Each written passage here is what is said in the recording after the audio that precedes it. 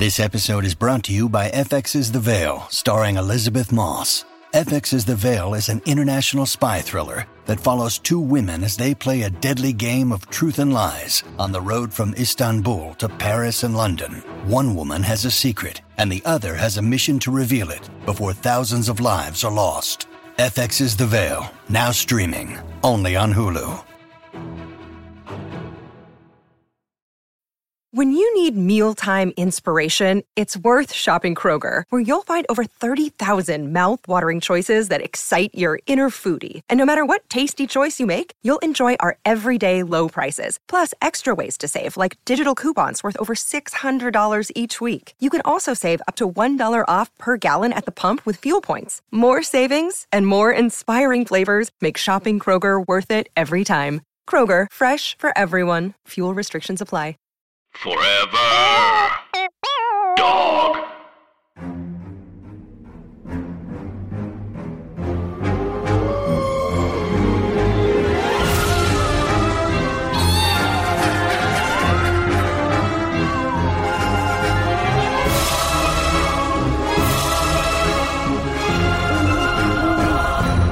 Hi, Anna. Hi, Andrew. And hey, everybody else. And hey to our podcast, Scary Stories to Tell on the Pod. It is a podcast about scary stories, urban legends, and true spooky things that you told us about. And it's all very funny. Won't you come and laugh? Did you know that we make funny? We do teeny tiny little jokes. They're so small, can hardly see them. How are you well into your social distancing, Anna? I feel like a natural. I was doing this my last week of my hiatus anyway. I felt a little cooped. I'll be honest. I felt cooped. And Jason and I took Ladybird for a walk in a mostly abandoned park today. Oh. And it was just what the doctor ordered. And then we saw a bunch of bees dead on the sidewalk. Oh, no. I thought you were going to say a bunch of bees had taken over. Like this was their moment. No, the bees were heading on out. So that was hard. Did you see, this is a little bit of good news in spite of everything terrible. Did you see that the canals of Venice are clear again? Are they? And like fish have come back and swans have come back. Jeez Louise. I was wondering if there would be any positive environmental effects. Yeah. Not that this is good in any way. I was just like, there has to be some kind of sad upshot somewhere. Right. And maybe that's it. I mean, I don't know. It's probably not worth it in the end, but let's just find silver linings where we can. Right. Yeah. Like what are the good? How about you? What's your social dist looking like? Oh, a lot of watching the X-Files. Oh, really? Yeah. I watched that as a child. I realized there were a bunch of like Monster of the Week episodes I hadn't seen before. Those are my favorite. Me too, and I'm really catching up on those, and I love them. Which ones are you into? What are you liking? Okay, the ones I've seen so far, there's the one where the two mean cheerleaders have gotten telekinetic powers from the planets, and they are causing a satanic panic in their small town in New Hampshire. I have no memory of that. Yeah, it was pretty fun. I don't remember it either. I think it's called Syzygy. Oh, that's like Syzygy. Is that third season? That's early, right? Yeah, it was like season 3. And then there's another one called Grotesque about an Eastern European artist who gets possessed by a gargoyle who makes him kill beautiful men. And then he targets Mulder because, Mulder's a beautiful man. Duchovny. Although he doesn't end up killing Mulder. And then Mulder's like, why didn't I get killed like the other beautiful men? So think about that. How? That's hurtful. Yeah. Well, that's good. We love the X-Files because it's spooky. Yeah, and also kind of like fun and carefree, especially the Monsters of the Week ones. Usually tend to be a little bit lighter, although some are very dark.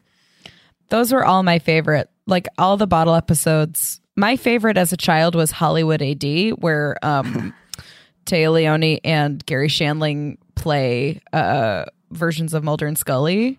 Wow. And David Duchovny wrote and I believe directed it. And I rewatched it with friends recently, and it's certifiably the worst episode. It shows skeletons dancing around and like ghosts and stuff at the end. which funny. breaks the entire point of the entire show, which is like the doubt. It just shows ghosts dancing when no one's around. Yeah. Yeah, I always liked the one with, where it's like vampires and Luke Wilson is like a hot sheriff, but Mulder remembers him being ugly with big, horrible teeth. And Scully remembers him being like very sexy. Oh, yeah, that's right. Yeah, that one's fun. Oh, that's good. So, Anna, today is a Wednesday. It's a Wednesday, and no one can take that away from us. They certainly can't. Time does still have meaning if we give it meaning. And damn it, today's a Wednesday. And Anna, it is my turn. Well, damn. You'd better say something spooky. Oh, hey, I got something spooky right here. Because today's Urban Legisode is about haunted paintings, baby. Andrew! I thought this would be fun. That's so good. There's some really good ones. Okay. So I'm going to start. Painting. Sorry, go ahead. There is a true treasure trove. How's that for alliteration? Of haunted paintings. I'm going to start with maybe the most easily accessible one that I found online, which is called The Crying Boy. Oh no, I'm already off board. Yeah. I'm not on board. Okay, so this comes from our favorite book, Wikipedia. The Crying Boy is a mass-produced print of a painting by Italian painter Giovanni Bregolin.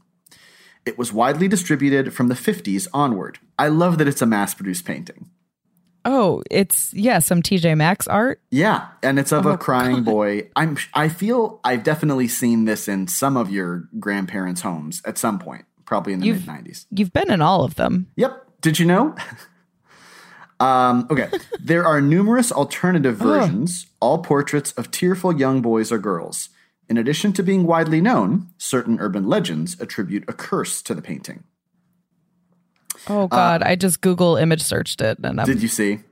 I don't like it. It's haunted. It is. It looks very haunted. But here's some background of it before we get to the spooky thing.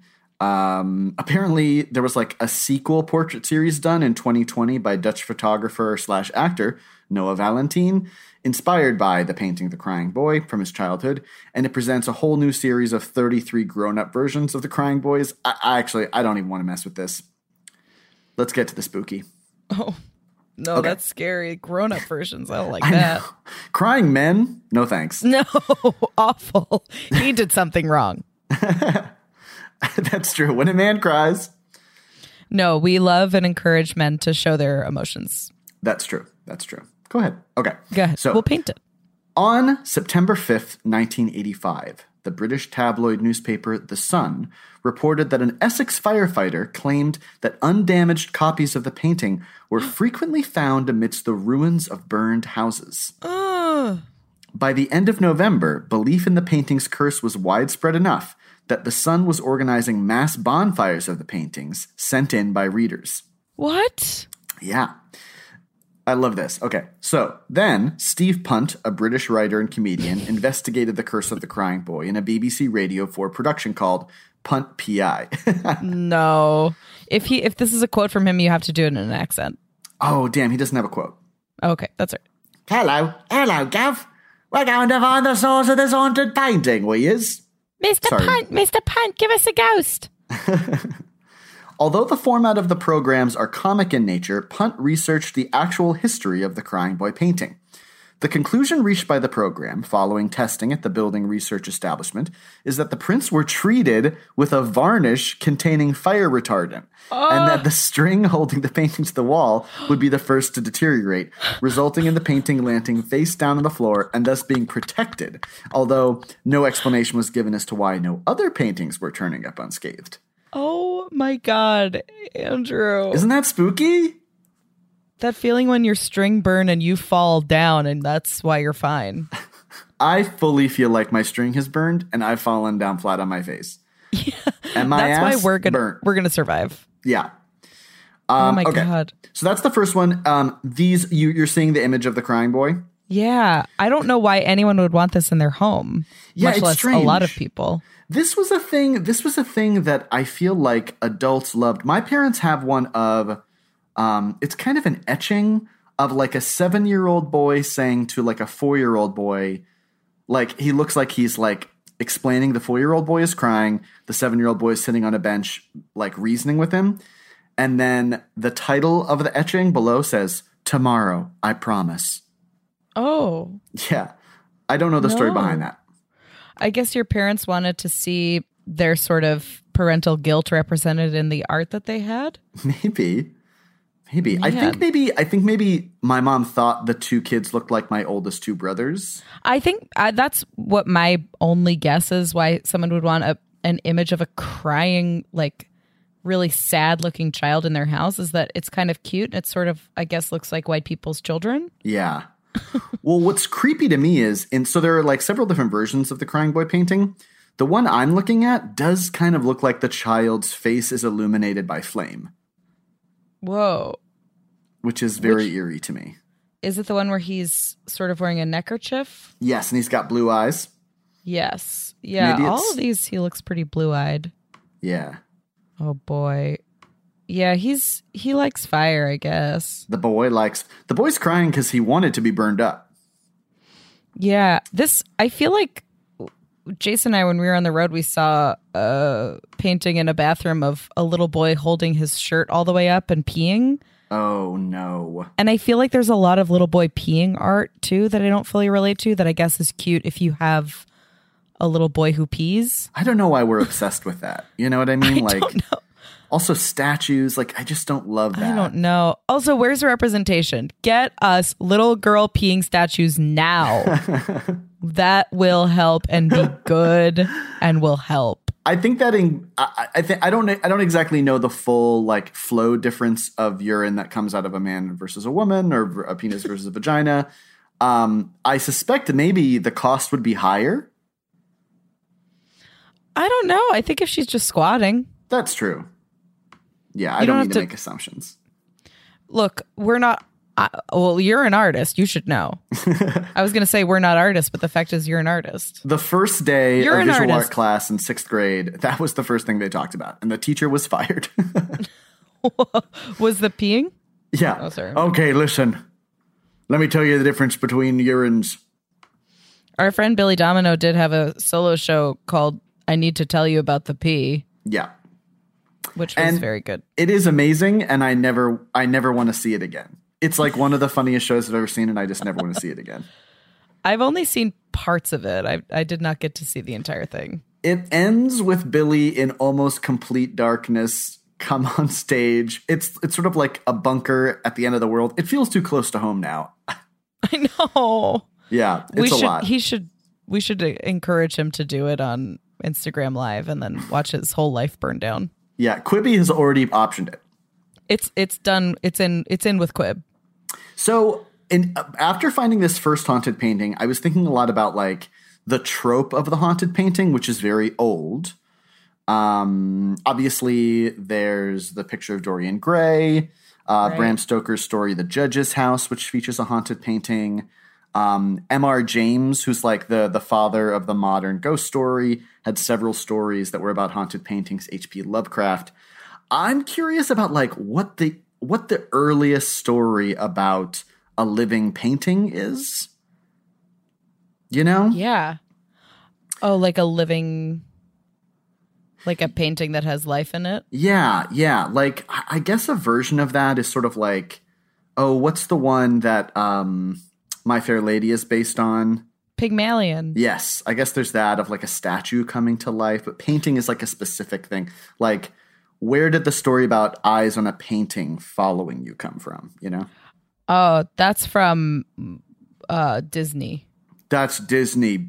Yep. Circa now. Yeah. Oh my God, think about the scary haunted mansion all abandoned right now. Oh God. And all the ashes of people who've been dropped. All green ghosts come out to socialize, but they can't. They can't. They just can't. They gotta stay in there doing buggies. Leave me alone. Yeah, I know.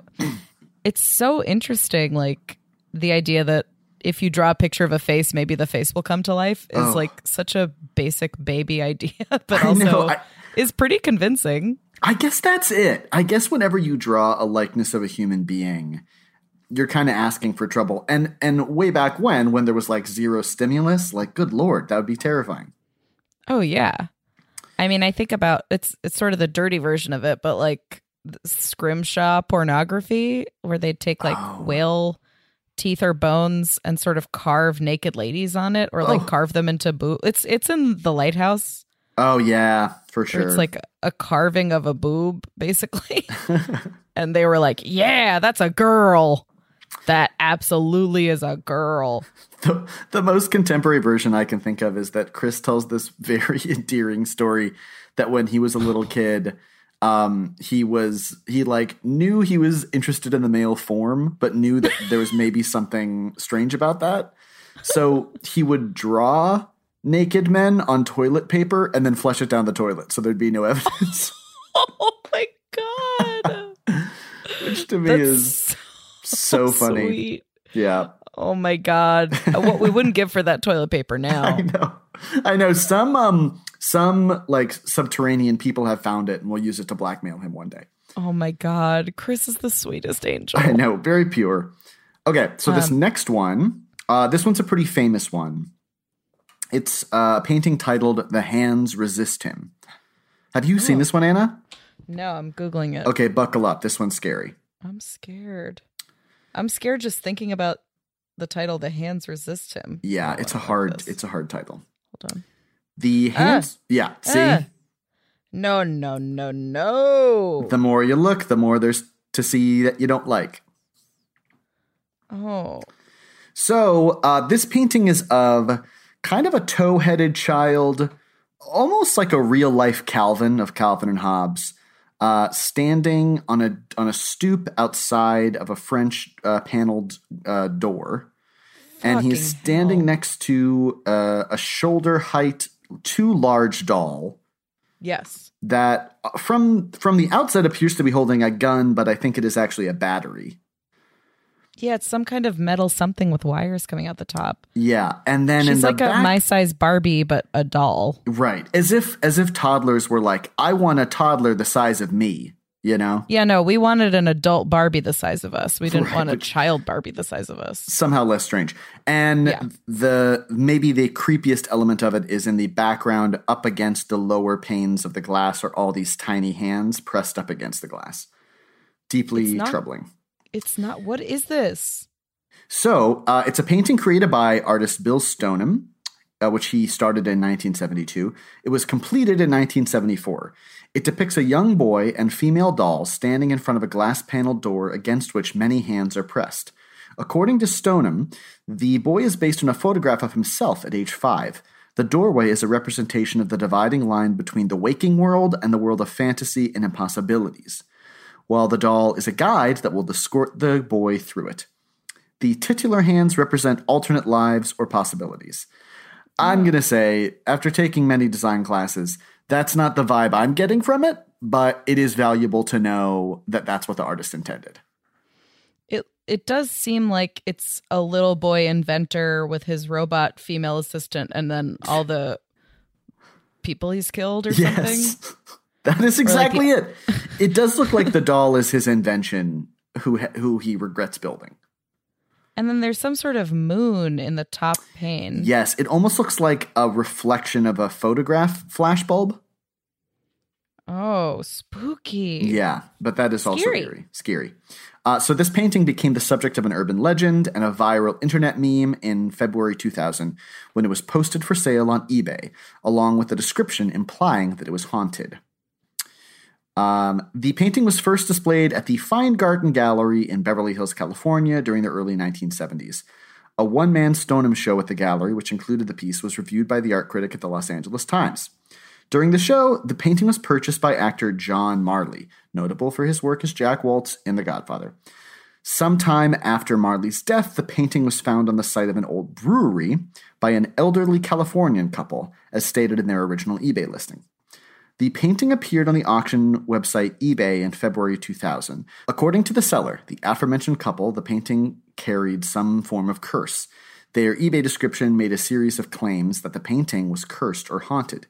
Including in these claims were that the characters in the painting moved during the night, and that they would sometimes leave the painting and enter the room in which it was being displayed. Ugh. No, don't do that. Don't do that. Also included with the listing were a series of photographs that were said to be evidence of an incident in which the female doll character threatened the male character with a gun. Oh, yeah, I think it looks like a gun that she was holding, causing him to attempt to leave the painting. A disclaimer was included with the listing, absolving the seller of all liability. Classic for eBay listings about cursed things. You got to have the disclaimer. You got to claim hard and then disclaim hard. News of the listing was spreading quickly by internet users who forwarded the link to their friends or wrote their own pages about it. Some people claimed that simply viewing the photos of the painting made them feel ill or have unpleasant experiences. Eventually, the auction page was viewed over 30,000 times. Whoa. After an initial bid of $199, the painting eventually received 30 bids and sold for $1,025. The buyer, Perception Gallery in Grand Rapids, Michigan, eventually contacted Bill Stoneham and related the unusual story of its auction on eBay and their acquisition of it. He reported being quite surprised by all the stories and strange interpretations of the images in the painting. According to the artist, the object presumed by the eBay sellers to be a gun is actually nothing more than a dry cell battery and a tangle of wires. Got it. Stoneham recalls that both the owner of the gallery in which the painting was first displayed and the art critic who reviewed it died within 1 year of coming in contact with the painting. Whoa. Spooky. Is that true? I guess so, according to Stoneham. Oh my God. Apparently, due to all this excitement, Stoneham did sequels to the paintings. The Hands Invent Him, Threshold of Revelation, Resistance at the Threshold, and it was like checking in with the little boy years later. Wow. Oh. Your brain needs support, and new Ollie Brainy Chews are a delightful way to take care of your cognitive health. Made with scientifically backed ingredients like Thai ginger, L-theanine, and caffeine, Brainy Chews support healthy brain function and help you find your focus, stay chill, or get energized. Be kind to your mind and get these nootropic chews at ollie.com. That's OLLY.com. These statements have not been evaluated by the Food and Drug Administration. This product is not intended to diagnose, treat, cure, or prevent any disease. Yeah, isn't that crazy? I'm spooked. I think it's so interesting how much more power something has when we don't know anything about it. You know? Truly. Now I'm heading over to scoopwhoop.com. Yes. Stories behind 10 of the most haunted paintings in the world that you didn't want to own ever. The tense of that is kind of strange. Ever. Okay. There are a lot of these that are like vaguer, that are like people reported having strange feelings when they see this thing. Right. But okay, this one it's mostly the image that is shocking. I'm gonna recommend you look it up, Anna. This one is called Love Letters Replica. Oh. Yeah. No, it's a little girl with flowers. Little girl, center part or middle part, very unfrightening, in pink with a bouquet of flowers and what appears to be a gift certificate with a ribbon on it.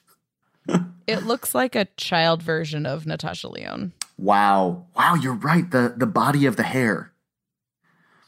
Wow, So, I don't like that. In the same vein of paintings we don't really know the story behind entirely, this is a painting that's on display at the Driscoll Hotel in Austin, Texas. And apparently, in 1887, a U.S. senator named Houston lost his 4-year-old daughter, Samantha, after she fell down a flight of stairs, while this painting was on display in the home, which is now a hotel. Oh. People believe that it is Houston's ghost that occupies the painting. I'm assuming Samantha Houston. Yeah. Onlookers at the hotel have claimed that the expression of the girl in the painting changes when you look away, even for a second.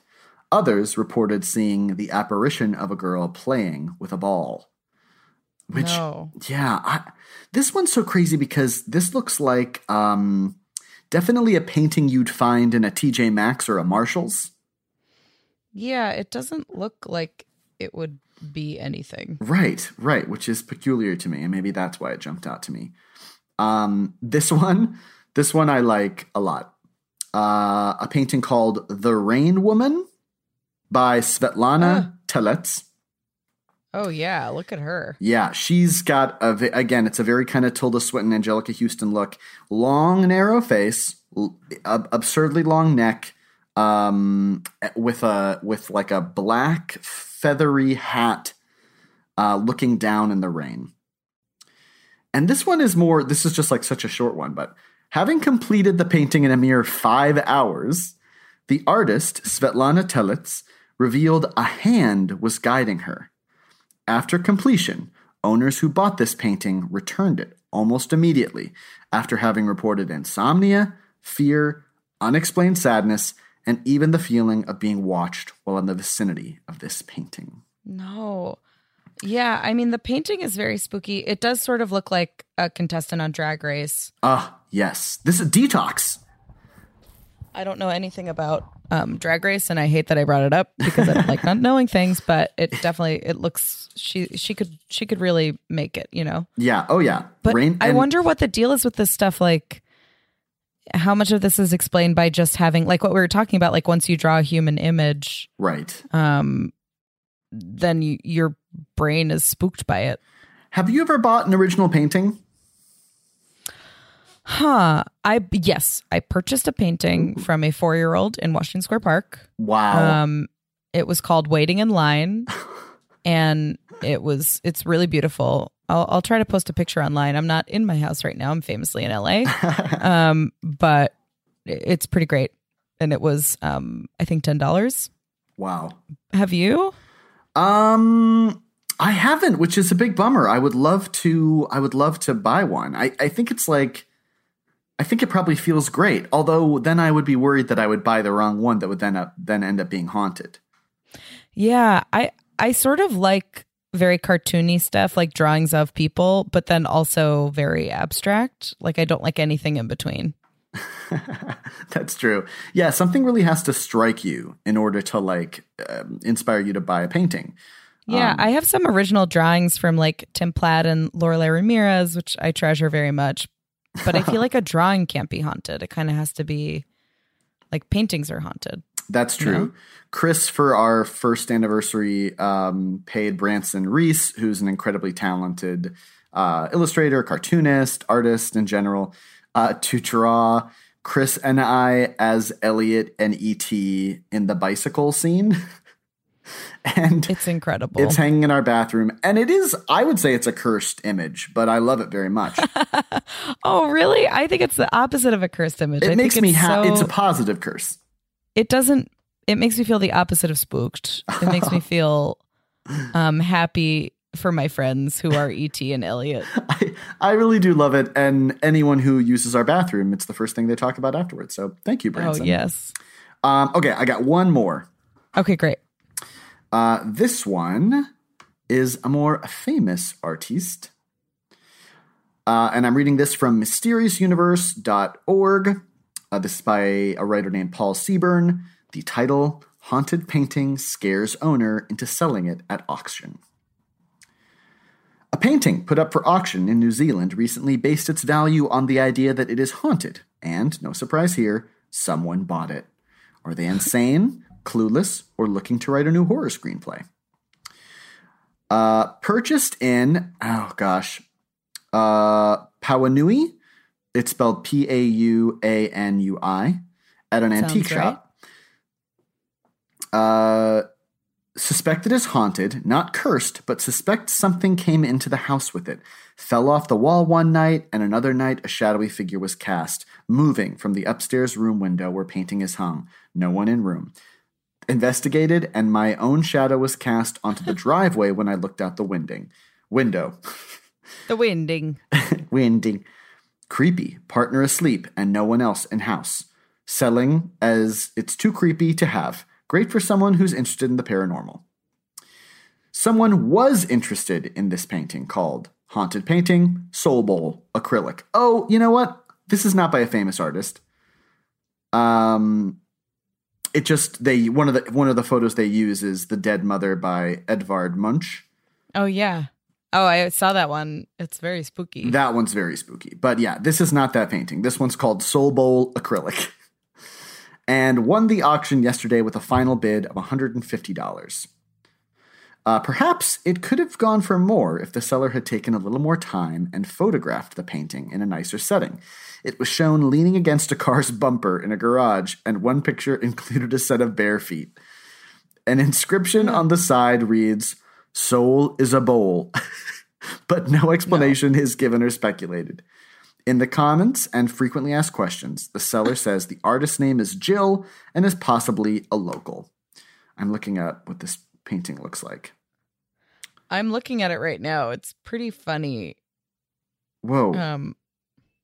Oh, yeah. Oh, that is spooky. It's a bowl. It's a but bowl. It looks like hell. In kind of a hellish setting. Yes. That's a soul bowl, baby. Yeah, there's sort of like orange and red streaks in the background. It's very blood looking. Like Yes. It's all shades of blood. Like fresh blood and clotted blood. Kind of a vomity vibe, too. Yeah. It also on one side it says soul is a bowl. And then it says the shape of my. And then I can't see any others. I do love how people choose to showcase the wares they're selling on eBay and the like. I know. Don't take a picture in the parking lot. Make it Don't fun. do it. Make it fun. Make it nice. Make it nice. Make it even. Anna, I'm super curious if any of our listeners have a haunted painting in their home or haunted photographs or something that like moves or they feel uneasy about. Yeah, or even just like a picture of a painting that looks like it would be haunted. Like if you have painting or art in your house. Yes. Or your house growing up or... Yeah, send us that.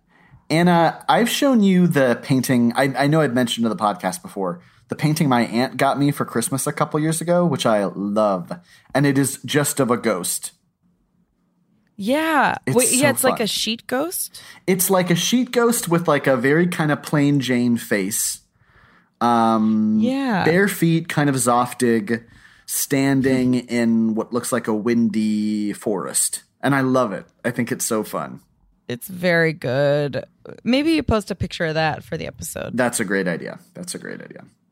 Yeah, Kyle Ayers has a painting of a seagull that he got at a garage sale that was supposed to be haunted that fell off the wall a bunch. Wow.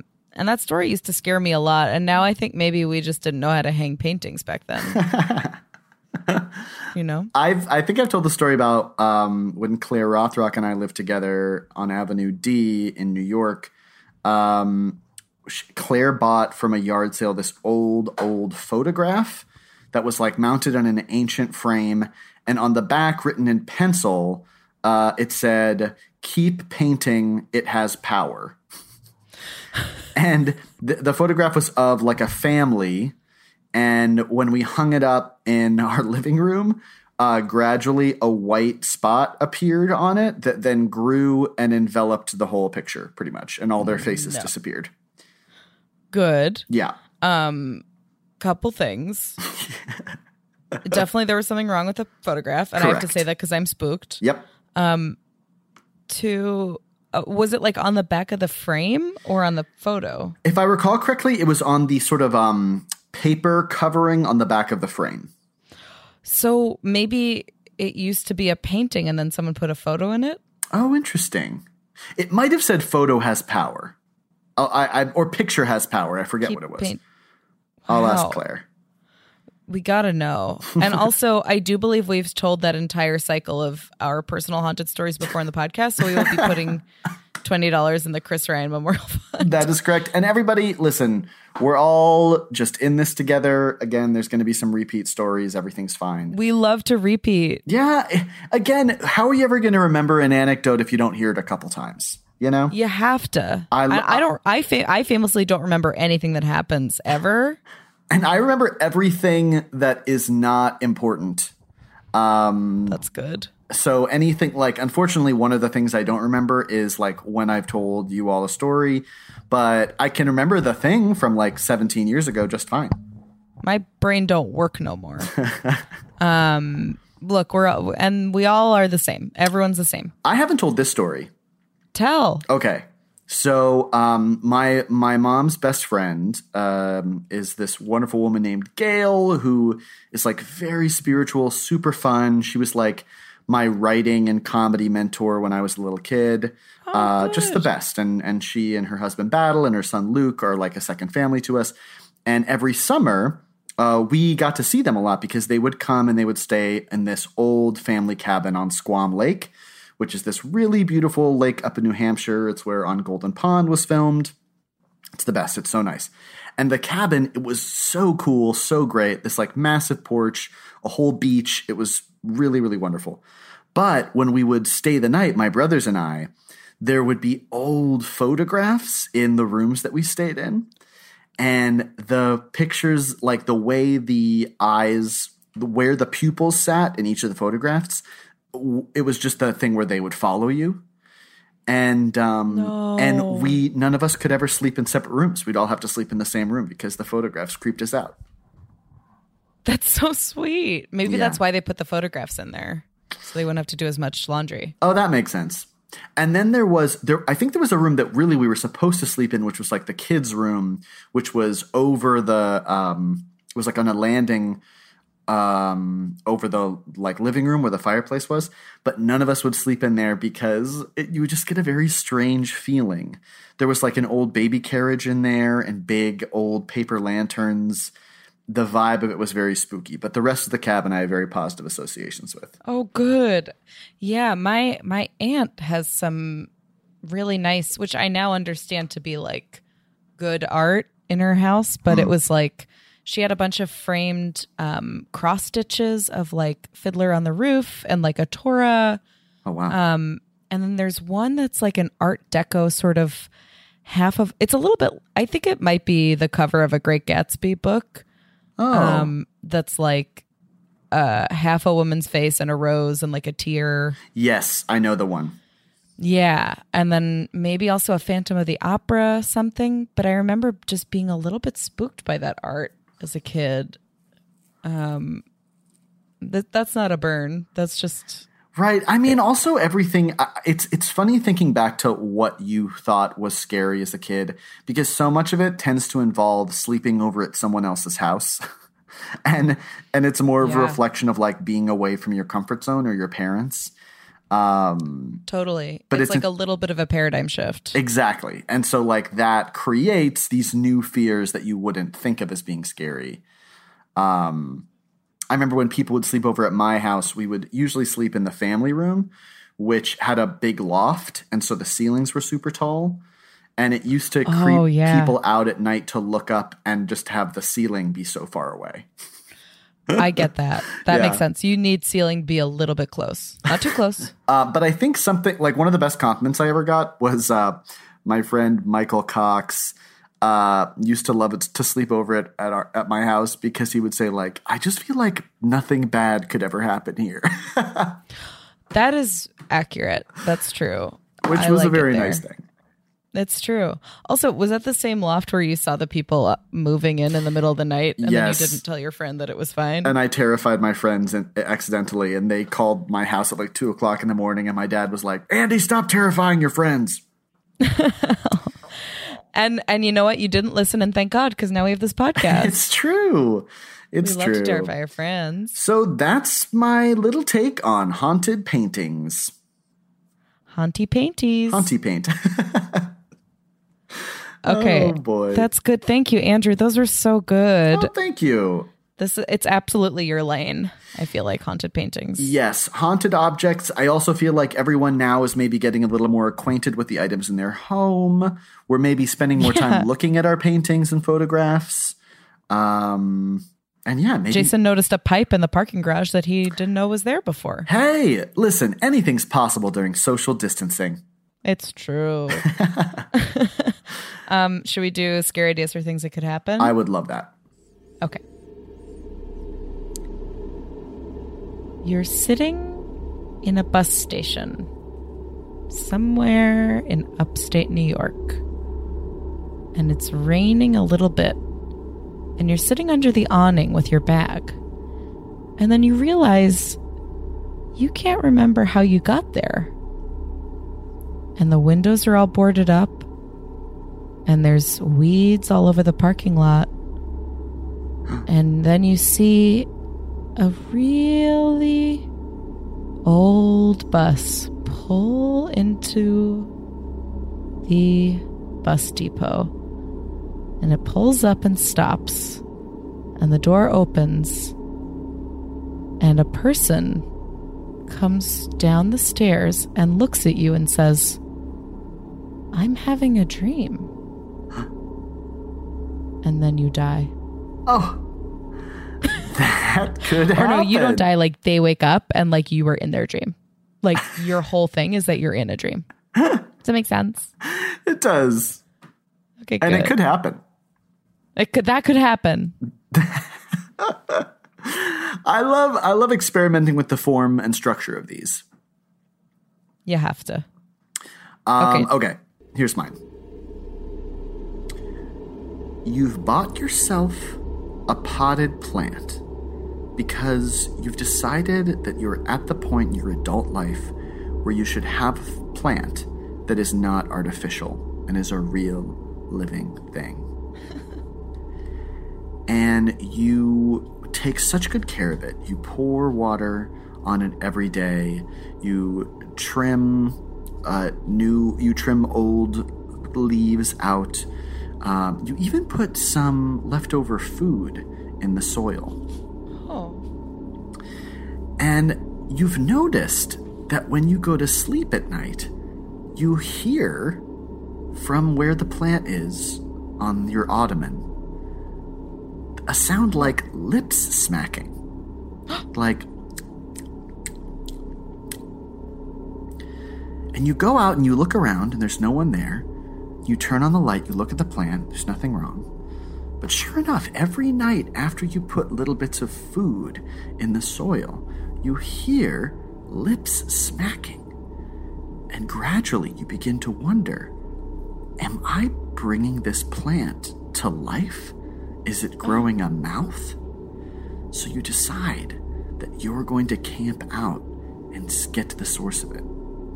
So you sit there with all the lights off and you put a little bit of Sloppy Joe into the soil and you wait for hours and hours and hours.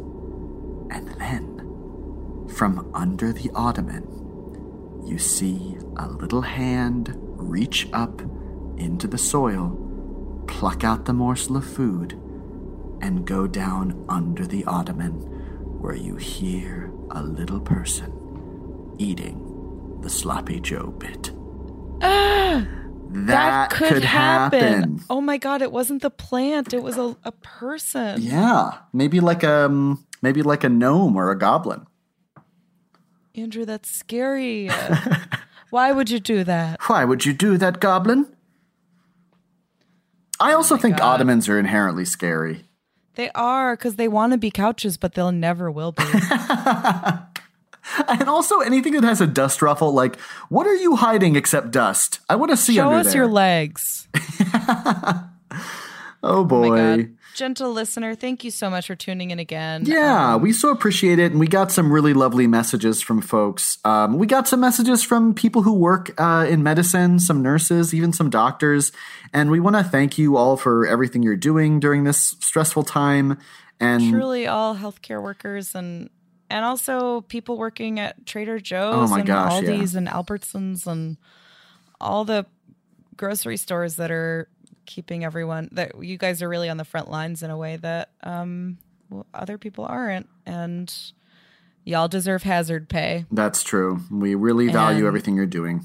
And people who work as delivery people and in any kind of Amazon capacity. If you're working during this, or if you're not and you don't know what's going to happen, we love you and we thank you and we salute you. Yeah, and hopefully we're going to learn from this and make it so the world is better. I don't know. Wow, Andrew, should we be president together? think, listen, with how well-spoken I just was, I think yes. I think the answer is yes. If I were someone who didn't like me and I heard myself talk just now, I'd feel so correct. Anna, I love you lots. I love you, Andrew, and I love you, listeners, and to everyone else who isn't listening right now, get it out. Forever Dog. This has been a Forever Dog production. Executive produced by Brett Boehm, Joe Cilio, and Alex Ramsey.